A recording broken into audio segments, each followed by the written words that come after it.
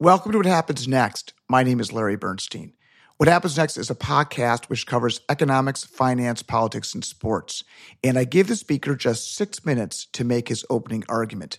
Today's topic is the U.S. Supreme Court docket and reducing the power of Israel's Supreme Court. Our speakers will be Ilya Shapiro, who is the director of constitutional studies at the Manhattan Institute. And we're going to hear from Ilya about what happened last term besides Dobbs and what to expect from the Supreme Court.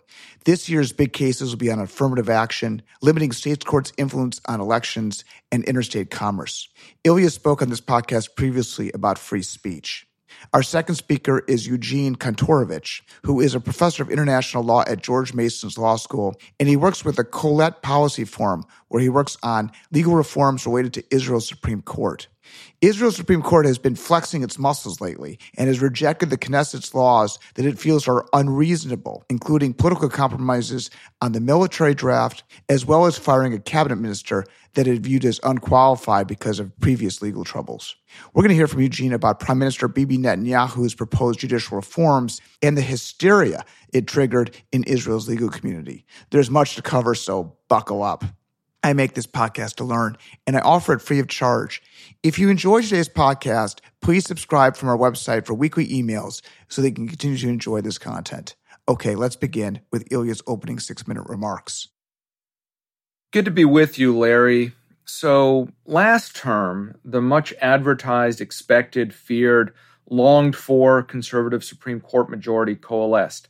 After many false starts, misfires, disappointments, going back decades, Richard Nixon pledged in the 1968 campaign to reverse Warren Court activism. Dwight Eisenhower, before him, he appointed Earl Warren and Bill Brennan, who he considered his only two mistakes of his entire presidency. But conservatives will remember this past term as the one when they finally had enough votes to overcome defections. This is 5 years after Neil Gorsuch was confirmed, the second term with Amy Coney Barrett, and this Republican-appointed majority asserted itself. And now, this isn't just looking at the top few cases. The statistics bear this out. Of the term's 60 opinions in argued cases, which is actually a very low number, but nevertheless, of the 60, 14 involved a 6-3 so-called partisan split. And to those, we can add 10 5-4 decisions, in all of which the three liberal justices stuck together. So we can call 40% of the cases last term ideological, including the big ones on school choice, religion, guns, vaccine mandates, environmental regulation, and, of course, abortion. Only a quarter of the cases, 15 of them, were unanimous. Those are really striking numbers. I have to emphasize, I've been a court watcher for a while, and this is very different from any year since I've been taking a look. Typically, the court's unanimous about half the time, and they're split so-called ideologically, maybe 15 to 25% of the time, and that was reversed this last term. And when you look at those 5-4 cases, you think, oh, well, that's just John Roberts switching over. But that's not exactly right. In fact, in all three of the 5-4 cases where the conservatives won, it wasn't Roberts with the liberals, it was Gorsuch with the liberals. In the 7 liberal wins, every conservative except Alito moved over, with Roberts and Kavanaugh moving over twice. So what all of that numerology shows is that having a margin of error matters. There's a lot of fluidity and differing approaches to originalism and other history-based modes of analysis on the right. In practice, it comes together to make for stability in the law, whether you like it or not. It's more predictable than what we've seen when we got used to Anthony Kennedy, or before him, Lewis Powell or Sandra Day O'Connor as kind of the swing vote jump ball. While some liberals say that the sky is falling and they fear a reversal of all of the Warren Court's groovy civil rights wins of the 1960s, I think really what we're seeing is a stripping of the gaudy legal wallpaper of the Warren Burger 1970s. This also means, to a large extent, this is much less the Roberts Court than it's been since Justice Kennedy retired a few years ago. Kavanaugh is still the median justice. He was in the majority 95% of the time. I don't think we can really call it the Kavanaugh Court. He hasn't had a signature opinion. And if anything, this was the breakout term for Clarence Thomas, the senior associate justice who wrote the majority opinion in the Second Amendment case. This term, the court is not backing off the gas in terms of blockbuster issues. We have affirmative action, racial preferences in college admissions. Can a graphic designer be compelled to create a website for same-sex weddings? The extraterritorial effects of pig farming regulations and election regulation always hot and politically salient. What does it mean that Kavanaugh is the median justice? Does his opinion matter more than other justices because he's breaking ties, or is it simply a function of the current makeup of the court? It's more a mathematical phenomenon, meaning he's in the majority most of the time, but he's not a swing in the sense that he's not unpredictable per se. It just means he's in the occasional cases where Alito and Thomas peel off to the right, he's still with the middle. Does this mean that Kavanaugh is the most liberal member of the conservative six? Depends how you define liberal. I mean, Roberts is with the liberals more than Kavanaugh. And in the biggest controversial issues, for example, with abortion, it was Roberts who did not join the majority in overturning Roe. He still would have upheld the Mississippi law on narrower grounds, and that's happened a number of times. It's not ideological, I would say. It's more in terms of being cautious. Roberts likes incrementalism or minimalism. Kavanaugh also perhaps does not want to go as far as fast all the time, but that's more pronounced on whether to take cases. They need 4 votes to take up a case. Some of the bigger controversial ones, he might not vote to do that. What does Roberts think of his role as Chief Justice, and how did it affect his vote in the Obamacare case? Roberts certainly was the man in the middle in the Obamacare case. He's an institutionalist. His big hero is John Marshall, to elevate the reputation of the court, to keep it out of political fights. I don't think he's been successful in that. Not necessarily because he's not skillful. I just don't think it's possible. And for that matter, it may have backfired because certain of his maneuverings is seen as more nakedly political rather than just a disagreement over how the Constitution can be viewed. I don't think he has been successful on his own terms of extricating the court from the larger political discourse.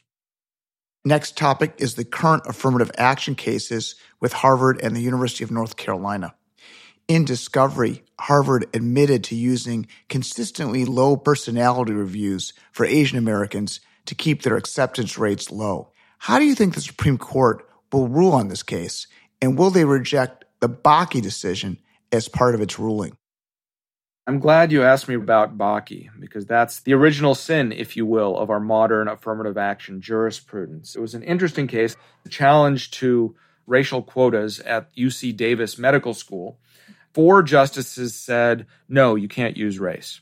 4 justices said, yes, you can, because of the long history of discrimination. And 1 justice, Lewis Powell, in the middle, said, no, I don't buy either of those. I think educational diversity can be a compelling state interest, and as long as race is one of many factors, never determinative, yeah, you can consider it to advance that very important interest in educational diversity. And that's why our whole public policy debate for more than 4 decades now has not been about whether it is just to compensate the descendants of slaves. Instead, it's about diversity. From that seed that was planted by Justice Powell, we have the whole modern tree of DEI offices that enforce all kinds of orthodoxy, and it goes beyond just racial preferences in admissions or hiring. At this point, after several iterations and challenges involving the University of Michigan, University of Texas, there are different ways of using race in different admissions programs. I think that point about the downgrading of Asian personalities, even as the qualified numbers of Asians in the overall pool has increased, their total rate of admission at Harvard, Princeton, UNC, whatever schools that are selective has not changed. I think the justices is going to say there's just no way to do this in a constitutional way. It just stinks too bad. There's no way for practical purposes to satisfy at least the statutory requirement of the Civil Rights Act, if not the 14th Amendment. If the Supreme Court does rule against Harvard in this affirmative action case, I suspect that Harvard will use other means to get to the same result because the admission officers and the Harvard board want a class that has more blacks and Hispanics and fewer Asians. Will the court anticipate Harvard's actions to undermine the court's decision? Well, in civil rights law, you can't use pretexts to achieve the same racial discriminatory goals. If there's massive resistance to a ruling against Harvard, then there's going to be follow-on litigation about whether something really is just a proxy for trying to use the same old racial characteristics. If, on the other hand, the schools say, okay, we really want to help the truly disadvantaged, not just doctors and lawyers' kids who happen to be Black or Hispanic. We're going to look at zip codes. We're going to look at socioeconomics, not just the bare racial characteristic. In fact, we're going to remove the racial box. You won't be able to check that at all. That's going to be a closer case if they do socioeconomic preferences, a true diversity, not just rich kids of all different colors. But hopefully different schools will try different things. And we will have follow-on litigation, to be sure, as you always do when there's a watershed moment in an important area of jurisprudence. This is not the end. It's perhaps only the end of the beginning. In Justice O'Connor's opinion, she said that the court will reconsider affirmative action 25 years after her opinion was drafted. Is this unusual for the Supreme Court to put a timestamp on its decision?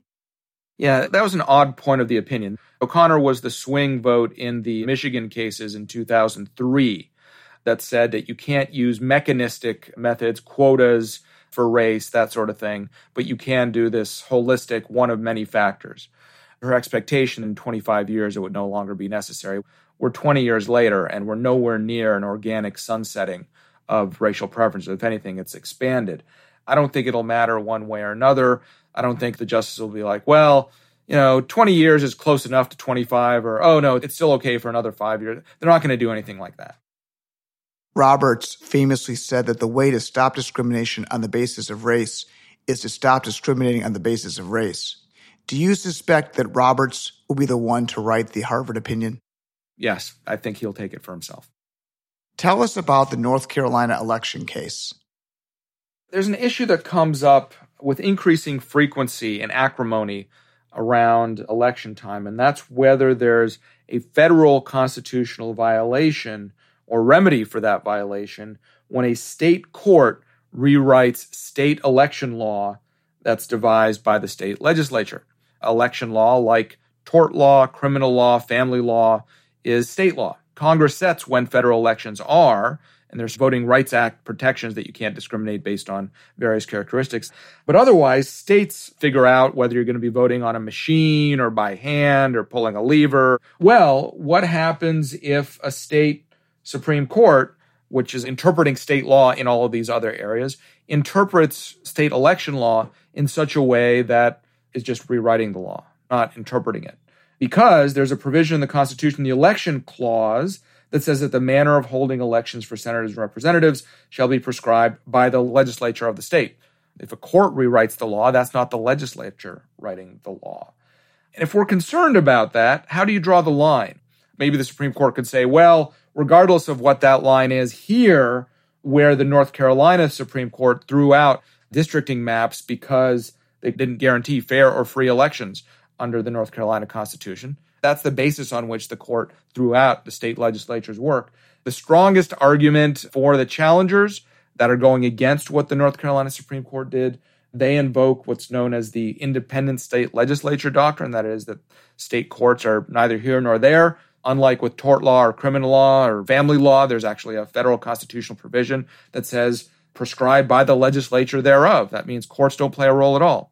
But that can't be, because the governor, after all, plays a role, signs the bill. Is the governor part of the legislature? If there's a dispute over what the given state law means, do we just let that dispute lie? Somebody has to resolve it. It's courts that resolve it. So I don't think the U.S. Supreme Court is going to buy that wholesale independent state legislature doctrine, but nor are they comfortable with the state court engaging in frolic and detour. In the gerrymandering cases, the U.S. Supreme Court ultimately threw up its hands. Maybe they'll do the same thing here, particularly when there's acrimony over elections. I hope that whatever the Supreme Court does, it lays out a clear rule so we won't have to argue about whether a state Supreme Court was acting in a partisan manner. The most famous election case of our generation was Bush versus Gore. In that case, the Florida state courts agreed with Gore's lawyers that there could be a recount, but only in the counties that Gore won, to find more Gore votes. And the Supreme Court decided that selected recounts of specific counties violated the 14th Amendment. And there was a separate opinion written by Chief Justice Rehnquist and signed by Thomas and Scalia that said that the Florida Supreme Court was making law, and that violated the constitutional rules that only the state legislatures can make the election rules. Without that Rehnquist concurrence, I don't think we'd have this case because that resurrected the independent state legislature doctrine. I think the point just wasn't needed in Bush v. Gore because that was an equal protection issue, the idea that you can't have different counties counting in different ways under the circumstances of that case. So it wasn't necessary for other justices to join. If 5 justices joined, that would become the majority opinion. That was not the narrowest way of deciding that case. But certainly that opinion in Bush v. Gore more than 20 years ago now was the reed on which this case was built. Next up is the pig farming case. Tell us why this case is so critical for interstate commerce. You have an increasing tendency of states issuing regulations that have spillover effects nationwide, particularly big states. If Texas or Florida or New York or California have some sort of regulation, it typically is easier for you to just change your whole process to comply with that. But there's this doctrine that says that states cannot regulate or impede interstate commerce. This is known as the Dormant Commerce Clause. That is, the regular old Commerce Clause is Congress's power to regulate interstate commerce. Well, what happens if Congress is not regulating in a different area? If states step in and start regulating that? And there's a dispute that crosses ideological lines about what federal courts are supposed to do about that. There's some very strong cases where states are engaged in protectionism.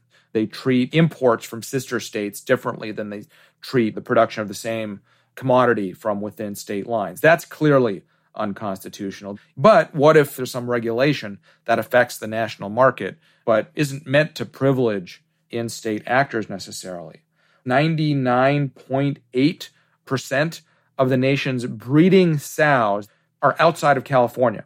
And yet California, a major market, passed a law, actually a voter-approved proposition to prevent animal cruelty that phased out certain methods of farm animal confinement and would have required larger pens for these breeding sows. Well, that is cost prohibitive nationwide. Because this regulation has such massive spillover effects, it affects manufacturing nationwide. And moreover, the pork industry is particularly affected because it's hard to trace where the sow was kept, under what conditions. It might be, raised in one state, transported to another, butchered in another. It's hard to trace that sort of thing. And so all sorts of regulatory burdens are imposed by this law. The justices really struggled for this. It's another one where I have a hard time predicting what they're going to do. Justice Gorsuch, for example, he's one who says that, okay, state protectionism, that's no good, but otherwise we're going to have an expansive commerce clause, and I don't want Congress to have that much federal power either. And Thomas joins him on that. Presumably, the progressive justices will side with California because they want to side with progressive regulation. If it's Thomas and Gorsuch plus the 3 on the left, that's 5 right there. I'm not sure that's exactly how it's going to come out. I think Roberts is going to get together with Kagan perhaps and organize some sort of very narrow ruling that doesn't make sweeping claims about the Dormant Commerce Clause. Next case is a criminal conviction of a Cuomo campaign worker who got paid to lobby. Cuomo's campaign manager left government service in Albany formally. He was Cuomo's chief of staff. He became his campaign manager, so employed by the campaign, not by the state government. And while he was employed, he was paid by a developer to help avoid union regulations. And Cuomo's campaign manager, Prococo is his last name, used his old executive office as chief of staff, his phone, his computer. Didn't use government funds or anything like that, but used government facilities. It looks very shady. On the other hand, how do you distinguish that kind of private citizen acting in his personal, if shady, capacity? So this could be a case where it's definitely shady, but hard to make into federal crime. Do you think Prococo will have his conviction vacated? Probably, based on the way that the court has taken up in the context of honest services fraud and the odd bedfellow coalition between the left and the right against the middle. I think it's more likely than not that he and in a companion case, the developer on the other side of the transaction will probably get acquitted on these charges. I think they were also prosecuted under other state charges. One of Biden's first acts as president was the creation of a commission to look into the Supreme Court for changing life terms and potentially court packing. Whatever happened with that? Well, what happened is what happens with every Blue Commission report. The president thanks them in an Oval Office ceremony, and it gets filed away, never to be seen again. It's actually a fascinating report. I wrote my last book, Supreme Disorder, Judicial Nominations and the Politics of America's Highest Court, over the politics of judicial nominations. I think it was like a 300-page report. But they did not have any policy recommendations. That was not their charge. Their charge was to evaluate and present the full parameters of the debate over various issues, from court packing, expanding for political reasons, to term limits, new ethics rules, new rules for confirmation hearings. But the commission, 3/4 of them were liberals. There was never going to be agreement. The left didn't really agree with what the far left wanted, let alone the more conservative members. In fact, a couple of the conservative members quit before the final report. We probably won't know why exactly, but clearly there were tensions there. So there were no ultimate recommendations. Certainly after Dobbs, the left is not happy, and there was a push for court packing. But in the last Senate, Kyrsten Sinema and Joe Manchin said, no, we're not going to break the filibuster to do that. Frankly, I don't think there were even 30 votes in the Democratic caucus to expand the court for political reasons. I think Manchin and Sinema, on that issue at least, gave cover to a lot of senators who otherwise didn't want to take that radical step. The filibuster could have been broken for some other reasons, whether voting rights or other things that Democrats care about. But again, at that point, that would be a tough vote. So it's sort of a moot issue for practical purposes. The talk of legitimacy, I think, is overwrought. They haven't found the guy who leaked the Dobbs draft. Or girl. Trump recently said that the Politico reporters should be held in jail till they give up the leaker. It's possible the reporters themselves, Josh Gernstein at Politico, it's possible that he doesn't know who it is. I mean, this could have been done via burner phone and dead drops. Why didn't they say that? Oh, you don't reveal your sources. How do you think it's going to play out?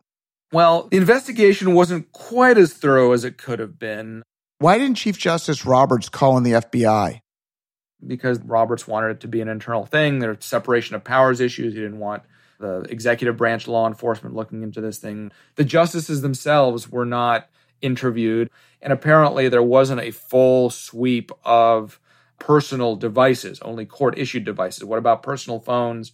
Now, the affidavit they signed makes clear that if one of the clerks or other staff were the ones who did it, they now have violated that federal law. They lied to a federal official during an investigation. We're now 8 months, going on 9 months past the leak. I think we won't know unless there's a deep throat like Mark Felt who reveals himself 50 years later from Watergate. We're just not going to know. I end each episode on a note of optimism. What are you optimistic about related to the current Supreme Court docket?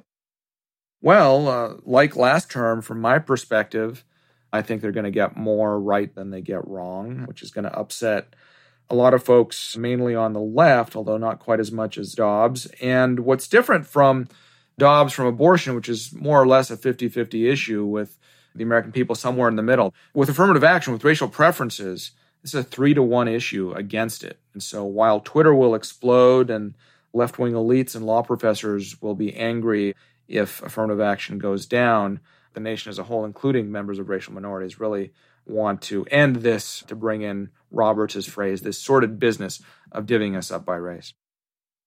Thanks, Ilya. We're now going to go to our second speaker, Eugene Kantorovich, who is a professor of international law at George Mason, and he will discuss legal reforms for Israel's Supreme Court. The proposed reforms to Israel's Supreme Court and judicial system suggested by the new Israeli government have caused a lot of controversy. I want to look beyond the hysteria and see what is really at stake. Is this really a threat to Israeli democracy, as some are claiming? Israel has the most powerful court in the world. It's also the most powerful branch in Israeli government. The court, unlike its counterparts in other countries, can decide any issue about any subject, including ongoing military operations, foreign relations, refugee policy, draft policy, and who can hold a cabinet office or who even can be prime minister. The court is not limited by any notions of standing. They can deal with issues where nobody claims to have been hurt. They decide over 10,000 such petitions a year with no lower court proceedings, no factual record, just based on what they think is right. How do they get this power? They made it up for themselves. Israel does not have a written constitution, but a couple decades ago, the Supreme Court, led by Aaron Barak, president of the court, said, we've decided that we will exercise judicial review because we believe certain laws implicitly let us do so. And if the Knesset doesn't like it, the legislature, they can change those laws. So now the Knesset is saying, you know what, we don't like it. And we are in fact changing those laws. And the Supreme Court is saying, well, wait. Maybe your amendments to the so-called quasi-constitution can be unconstitutional because the Supreme Court has now officially declared that it is the priestly guardian of an unwritten higher system of law that they are privy to and that can override even constitutional measures adopted by democratically elected representatives.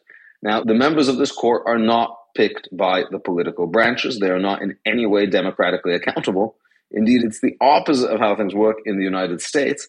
They are picked by a committee controlled by sitting Supreme Court justices. But 10,000 cases does not let them decide every single issue in Israeli politics. Things would still escape them. So they have invented a doctrine where the Attorney General, that was formerly the lawyer for the government, is really a representative of the Supreme Court in the executive branch and can pre-veto executive policies without so much as a reasoned memo by simply saying, I don't think the court will approve, I think it goes too far. Just today, the Attorney General has said the Prime Minister is disqualified from pursuing judicial reform because for 10 years he's also been under criminal investigation, though it's very hard to see the link between the criminal investigations and the proposed reforms, which would not really infect criminal investigations. The court also has decided that aside from striking down laws based on statutes that they claim are constitutional, they can also block government action, even if it violates no statute and even if it's explicitly authorized by statute, if they think the government fails to properly balance social interests of different parts of society or simply goes too far.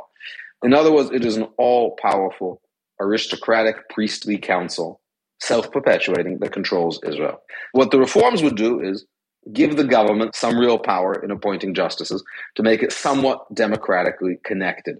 Now, it would not be quite like America, where the prime minister would pick the justices, but the government would have more say over who the justices would be, over the Judicial Selection Committee. It would eliminate this idea that the government is bound by the advice of the Attorney General, even when it disagrees with that advice or has contrary advice from other counsel, and it would require that the Supreme Court only overturn things based on actual laws, not on their notions of good or bad or the so-called reasonableness doctrine, and that they overturn laws only by supermajority vote. Because again, the laws that the court is interpreting as constitutional were not passed in any specific constitutional process. They were passed by simple majorities. For example, the Supreme Court uses a law called Basic Law Human Dignity, which was passed 32-21. In other words, not even a majority of the Knesset was around to talk about it because no one thought it was constitutional. They used that to overturn laws passed by more than 60 Knesset members. These are all mild reforms, political role in the appointment of judges, Attorney General works for the government, not the government working for the Attorney General. These are all really basic ideas. The Supreme Court can't just do whatever it wants. They can't overrule things that they simply find are unbalanced. They don't have judicial review because it's a parliamentary supremacy system based on Britain, based on the Westminster model. Now, you might disagree with some of the proposals. You might think maybe only some of them should pass. But the notion that this is going to fundamentally put Israel in some kind of authoritarian camp and that American Jews and friends of Israel should be concerned is absurd. Why has there been such hysteria over judicial reforms proposed by Netanyahu, the prime minister of Israel, that he's compared to Orban in Hungary? So Orban has become a shorthand for a leader we don't like and has been called undemocratic. Now, he's not undemocratic in the simple sense. That is to say, he wins clear democratic elections by a lot. But rather, undemocratic in the sense he does not pursue substantive policies that Western European elites believe should be pursued.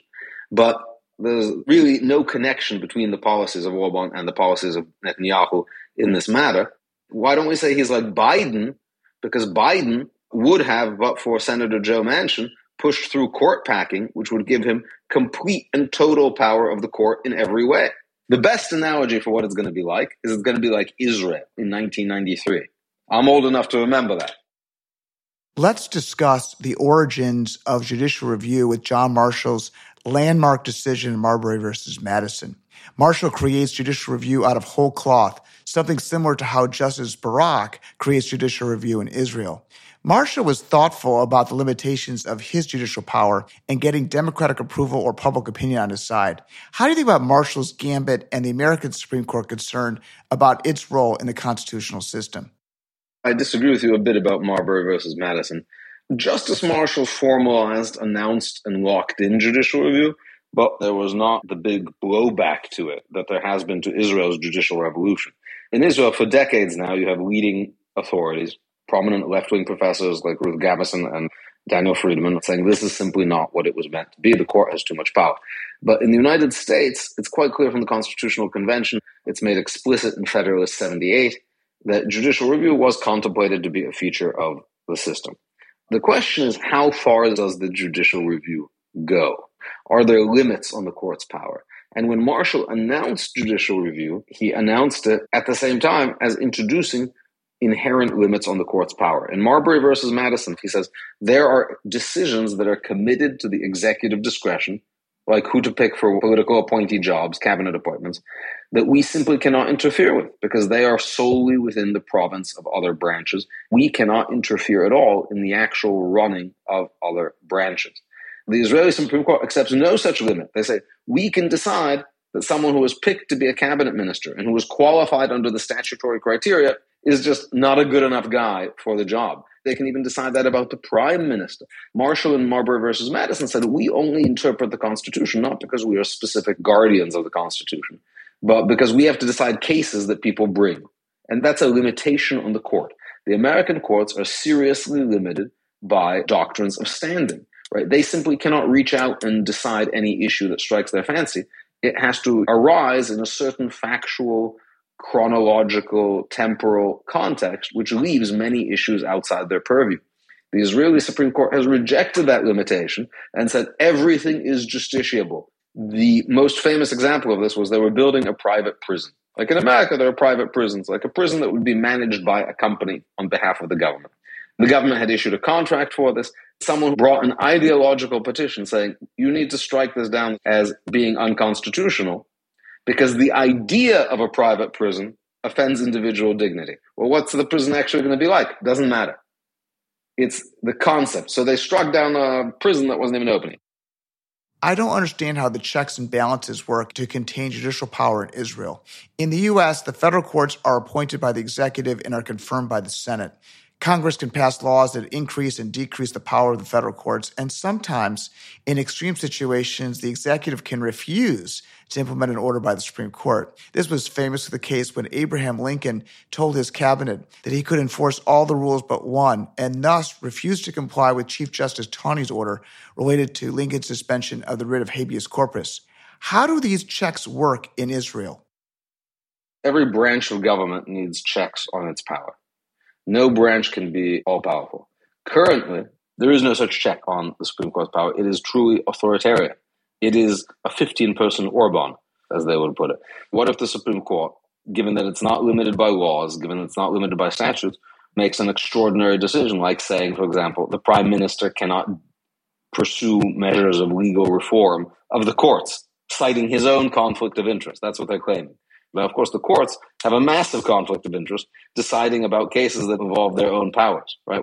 If I were the prime minister, I would not listen to them because it would be a fundamental sabotaging of democracy. Now, I think Netanyahu would be very scared to not listen to the courts because they also have the lawyers, the lower judges, the bureaucratic system on their side, and it would lead to a real constitutional crisis. But when it directly contradicts and seeks to reverse democratic elections and also is inconsistent with checks and balances, right? That is to say, if the prime minister wants to reform the court, is disallowed by the court from doing so, that is truly a coup.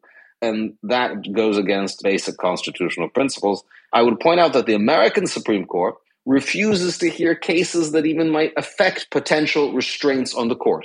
For example, cases about how impeachments are to be conducted. They say that's a political question. we can't hear it because, of course, impeachment is one of the things that can be done to us if Congress thinks we're misbehaving. About how constitutional amendments should be passed. They say, we can't decide the process of constitutional amendments because, of course, one reason to amend the Constitution is you don't like our decisions. In Israel, the Supreme Court says the opposite. Former president of the Israel Supreme Court, Aharon Barak, wrote a book called The Judge in a Democracy. And in that book, he says that it's the role of the judge not only to interpret law, but to make it. And what's strange about it is he doesn't put any limitations on it in any way. I mean, nor does he find any sort of democratic checks necessary. Why do you think he created this legal concept, and was he criticized for it? So first of all, it's important to point out that this is not an idea that is uniformly embraced in Israel. The Supreme judges and the legal establishment obviously strongly support Barak because they are protégés of Barak. This panel is controlled by judges, picks not only the judges of the Supreme Court, they also pick the lower court judges. Also, a retired justice sits on the panel that appoints the Attorney General. The Attorney General typically becomes a Supreme Court justice if he behaves nicely. Every law professor in Israel wants to be on the Supreme Court. So there's a huge amount of self-perpetuation and cronyism. But many prominent officials, including former Justice Landau, Justice Minister David Friedman, have sharply criticized the court in Israel and have actually been blocked from becoming Supreme Court justices because of their criticism of the court. Why did Barak do this? I think he wanted power. It's important to see the rise of the judicial power in Israel in historical context. Israel for 40 years was a one-party state ruled by socialist parties of Ben-Gurion's coalition. During those 40 years, no one ever suggested that there was any doctrine other than absolute parliamentary sovereignty, and the court kept its head down completely. And people saw that you might have government not by the best and most enlightened people, as they saw it, that they come to feel that democracy had to be protected from elections. I think arrogance is massive. They truly believe that their opinions are neutral. That is to say that politicians are moved by some kind of biased sentiment and that the judges reflect only abstract truth.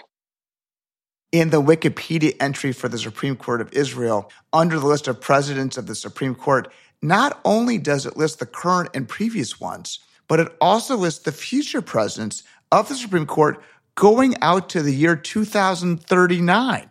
What's going on? So let me explain how that happens. Judges in Israel don't serve for life tenure. They serve until mandatory retirement. So for all government jobs, all non-elected offices, there's mandatory retirement in Israel. It's one of these socialist vestiges. Interestingly, the court has approved a mandatory retirement age for themselves that is higher than anyone else's mandatory retirement age, which one wonders how it conflicts with the principle of equality that they have discovered in the Constitution. But as a result, everyone sticks around to the end because it's a nice job. It's one of the most high-paying jobs in Israeli public service. The Chief Justice is by seniority. The government does not pick the president of the court. That's very important because the president has vast power. It's a 15-member court, and judges sit in 3-judge panels. And the president is in control, in significant part, of the composition of those panels. So even if there's a few more conservative judges on the court, the president can largely assign things to panels that are going to be favorable to them. So the president has vast power, more power, relatively speaking, than the Chief Justice in the United States, but is not picked democratically. And some of the proposals would suggest, why should it go just by accident of age? You mentioned that the Attorney General of Israel is selected by the courts and not by the Prime Minister. Can the Prime Minister fire the Attorney General? Theoretically, yes, but also, according to the Supreme Court, the Attorney General can determine that firing to be illegal. So basically, no, it's not happened. And if he did, can the Prime Minister appoint his replacement? The Prime Minister can only pick his replacement from candidates approved by this committee. Some of the reforms seek to give the government the power to pick their own legal advisors, and that's thought to be a threat to judicial independence, which is funny because it actually has nothing to do with the judiciary. It's about the executive branch. This is not the first time where we see constitutional disagreements in the world. As a matter of fact, one of my former Salomon Brothers colleagues, Martin Redrado, became the head of the Central Bank of Argentina, and the president of Argentina, Cristina Kirchner, fired him. And he said, no, you can't fire me. I'm an independent central banker. And he refused to leave his office, and there was a standoff, and the banker lost in the end. Who's going to win this one? Nobody knows. The stakes are very high. There's a difference between a central bank governor and the Attorney General, who's the government's lawyer and is supposed to represent the government, It's hard to say because the other side, the opposition to the reforms, are using truly scorched earth tactics and trying to suggest that this is going to cause economic harm, that foreign investors are going to pull out of Israel. And of course, those things are self-fulfilling prophecies. When foreign investors read headlines like Israel may become unsafe to investors, Israeli businessmen say, they might worry a little. Now, ultimately, I don't think any economic harm is going to come to Israel, but there might be some short-term noise that unsettles people, and they're trying to use that as a tactic. And of course, they're also trying to invite foreign intervention by the United States to create diplomatic penalties. In short, they're trying to use a wide variety of undemocratic tactics using outside tools to protect their undemocratic system of the Supreme Court. In the end, I suspect at least some of these reforms will pass. But just today, the Attorney General is trying to impeach the Prime Minister, and the Supreme Court is sure to back them. The stakes are only mounting. The opponents now are threatening civil war. I can't imagine anyone's going to have a war for the Supreme Court, but that is being threatened. The idea is to scare supporters of the reforms who don't want a civil war, who don't want to harm Israel, to say, look, if you go down this path, we're going to burn everything down with us. Then who blinks first? I believe the coalition is truly committed to this because they know that if they back down now, there's no future. That is to say, if the reforms are not implemented now, then the Supreme Court will be fully confirmed as being the supreme priestly council that decides all issues in Israel. This will be their greatest moment, and they will be completely unchallengeable in the future. The UK does not have a constitution like in Israel. The House of Lords acted in some ways as a check on Parliament, but there's also a judiciary, and the judiciary started creating obstacles for Brexit. And the then Prime Minister Boris Johnson basically said the courts did not have standing and the power is vested in Parliament. Why is the High Court in the UK viewed so differently than the one in Israel? First of all, the Supreme Court of UK is a relatively recent invention. It was created by some judicial reforms about 20 years ago. The Supreme Court in the UK has not said that it can invalidate proposals to limit its own power. It would be incomprehensible, and I've asked UK lawyers about this. The Supreme Court was created in 2005. Let's say Parliament wanted to pass a bill limiting its powers for the Chief Justice of the Supreme Court to take to the streets to meet with opponents of the reform bill, to lobby government officials against it and speak out against it in public before it was even passed would be inconceivable. That's what the Israeli Supreme Court is doing because they see this as their own prerogative. One of the things that has brought the judicial reforms to the forefront is the Supreme Court's decision to prevent Deri to be a minister in Netanyahu's cabinet. Tell us about that. Aryeh Deri is the head of a party called Shas that represents economically disadvantaged and traditionally marginalized constituency, people from Arab countries who were not involved in political power until the Likud, which its allied, started winning elections in 1977. The Sephardic Jews. In Israel, the leaders of parties typically serve in cabinet positions. That's how you make a coalition. So unlike the UK, where you might have 3 parties in a government, you often have 6, 7, or more parties. You cement the relationship with them by having the party heads become ministers in the government. That's how coalition deals are made in every government, left or right. Deri, as the head of one of the larger parties in the coalition, was given some cabinet positions. Deri, despite being a very popular politician with Sephardim, also had a long series of legal woes, including multiple convictions for bribery and financial offenses. In Israel, the law said that if you have been convicted of a crime that's determined to be a crime of moral turpitude, you cannot have a cabinet position. In Deri's case, it was not clear if his crime was such because the court had not made that determination because he took a plea bargain. But in any case, to make matters abundantly clear, the Knesset passed a law saying if you're convicted of a crime but not sentenced to jail, you can be a cabinet official. It's not limited to Deri, but they passed this to ensure that the Supreme Court could not interpret the statutes to say that Deri could not be in the cabinet. So the Supreme Court said, you know what, it's true. He is authorized by law to be a cabinet member. But you know what? It's unreasonable. I mean, he's been convicted of crimes. Now, of course, his voters know that he's been convicted of crimes. Everyone knew. They voted for him. They thought that the system was against him or that the crimes were insignificant. No one would have a constitutional crisis over Aryeh Deri being in the cabinet. But there is a bigger issue, which is the Haredi draft. In Israel, there's a deferral of army service for people who are studying full-time. They can defer the army service for a few years, and that is how many ultra-Orthodox men managed to devote themselves to Torah study and not be in the army. This is part of both a long-standing social compromise and also a long-standing social controversy about the extent to which they should be exempt from the army. Finally, a compromise was reached between the two sides about how much service and when and how long their deferral would be and how many people get the deferral, a compromise that was accepted by the Haredim and the secular politicians, including Lieberman, the big enemy of the Haredim. The Supreme Court then said, you know what? That compromise is unconstitutional because it's unequal. It does not apply the same draft rules to them. Now, never mind that there's an entire class of Israeli citizens that are exempt from the draft entirely. Israeli Arabs are not drafted at all. They didn't like the compromise. And the Knesset re-legislated a couple different versions of this compromise, each time less favorable to the Haredim. And the court said, no, not good enough, not good enough. So the court has taken a role of deciding who should be drafted and what a proper balance between army service and Torah study should be, issues that they have absolutely no expertise with. And because those compromises were essential to securing the governing coalitions, it led to the collapse of a government, 5 elections in a row, all triggered by the Supreme Court pulling the plug on this massive democratic compromise. Let's go back to the court's decision to deny cabinet position to Deri. Previously on one of my podcasts, I had Harvey Silverglate as a guest, who is an old legal partner of Alan Dershowitz and the author of 3 Felonies a Day. He ran the Massachusetts ACLU, and he discussed a case where there was a plea bargain with the Speaker of the Massachusetts State Legislature. And in that plea bargain, the Speaker agreed not to run for office for 5 years. And I asked Silverglate if he supports a plea that limits the democratic process.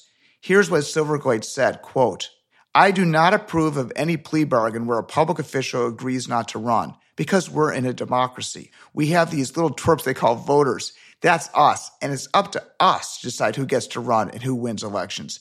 Not the court, not the attorney general. It's frankly unconstitutional, end quote. Why do the Israeli courts oppose letting the voters decide who will be their publicly elected officials? In Israel, there is no constitution, so it's almost certainly not unconstitutional. I believe that people should be able to elect whoever they want. It would weaken democracy if courts and prosecutors could invalidate people from office, absent some extraordinary process. Now, in America, we do have a process to invalidate people from standing from office, which is impeachment, but that requires significant involvement, supermajority of people who are democratically accountable. Why is there hysteria about judicial reforms when they're not permanent and can be changed with a majority of any future Knesset? That's a very important point, that nothing being done by this government is set in stone. So why create this sense of constitutional crisis? It's the end of democracy. It's not the end of anything, because the next time the left wins elections, they can put all their rules back. I don't know if they will, by the way, but they could. These are not constitutional rules that are being passed. They're not entrenched in any way. The next government can override all of this. Part of the hysteria of the left in reaction to this is anxiety that they have viable election chances. Secondly, one thing that these reforms will make permanent is it will deflate the idea created by the Supreme Court that it is above any law. And that's why this is such a heated struggle, because currently the Supreme Court has claimed absolute power. We don't expect people who claim absolute power to give it up easily. They don't want to depend on elections or politics for absolute power. Do the left and the right in Israel view Supreme Court activism differently? The reason the left doesn't mind this so much is because generally the legal professional class is drawn from the left and agrees with them. The Supreme Court, for example, has applied doctrines very inconsistently in ways that help left-wing governments and harm right-wing governments. We can give many examples of where various rules have been applied completely diametrically differently based on who's in power. So the left trusts the court for that reason, and the right does not. In America, the courts are part of the democratic political discourse. The president appoints the judges, and the Senate confirms them. Supreme Court nominees is an election topic. Why do Israelis' legal class oppose including the judicial branch in the democratic political process? First of all, because they've managed to succeed in avoiding it so far, and because they truly believe that they are all that stands between Israel and Turkish authoritarianism. I don't think they have any good basis for that belief, but they have contempt for elected officials. They consider them unenlightened. They consider them not representatives of good values. And they look down on the American system, by the way. If you press them on this, they say, yeah, you know what? We don't want to be like America. Look how it is in America. They have discussions over the Supreme Court justices. Icky. It's politicized. One of the mild parts of this proposal actually says that there shall be public hearings about the Chief Justice. The Supreme Court finds that outrageous. It's beneath their dignity. They're going to be drawn into public hearings. Now, they don't mind making public speeches against the government, but public hearings? How dare you inquire into who they are?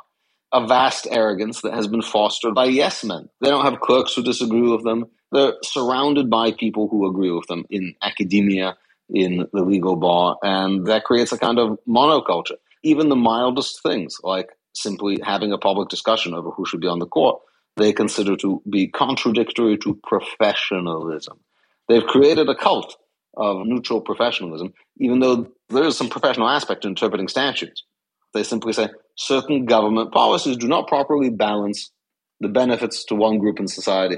On the other hand, government policies that they like the disengagement from Gaza, which involved pulling 10,000 Jews from their homes, taking all of their property, and resettling them elsewhere, they said, you know what, it's worth it.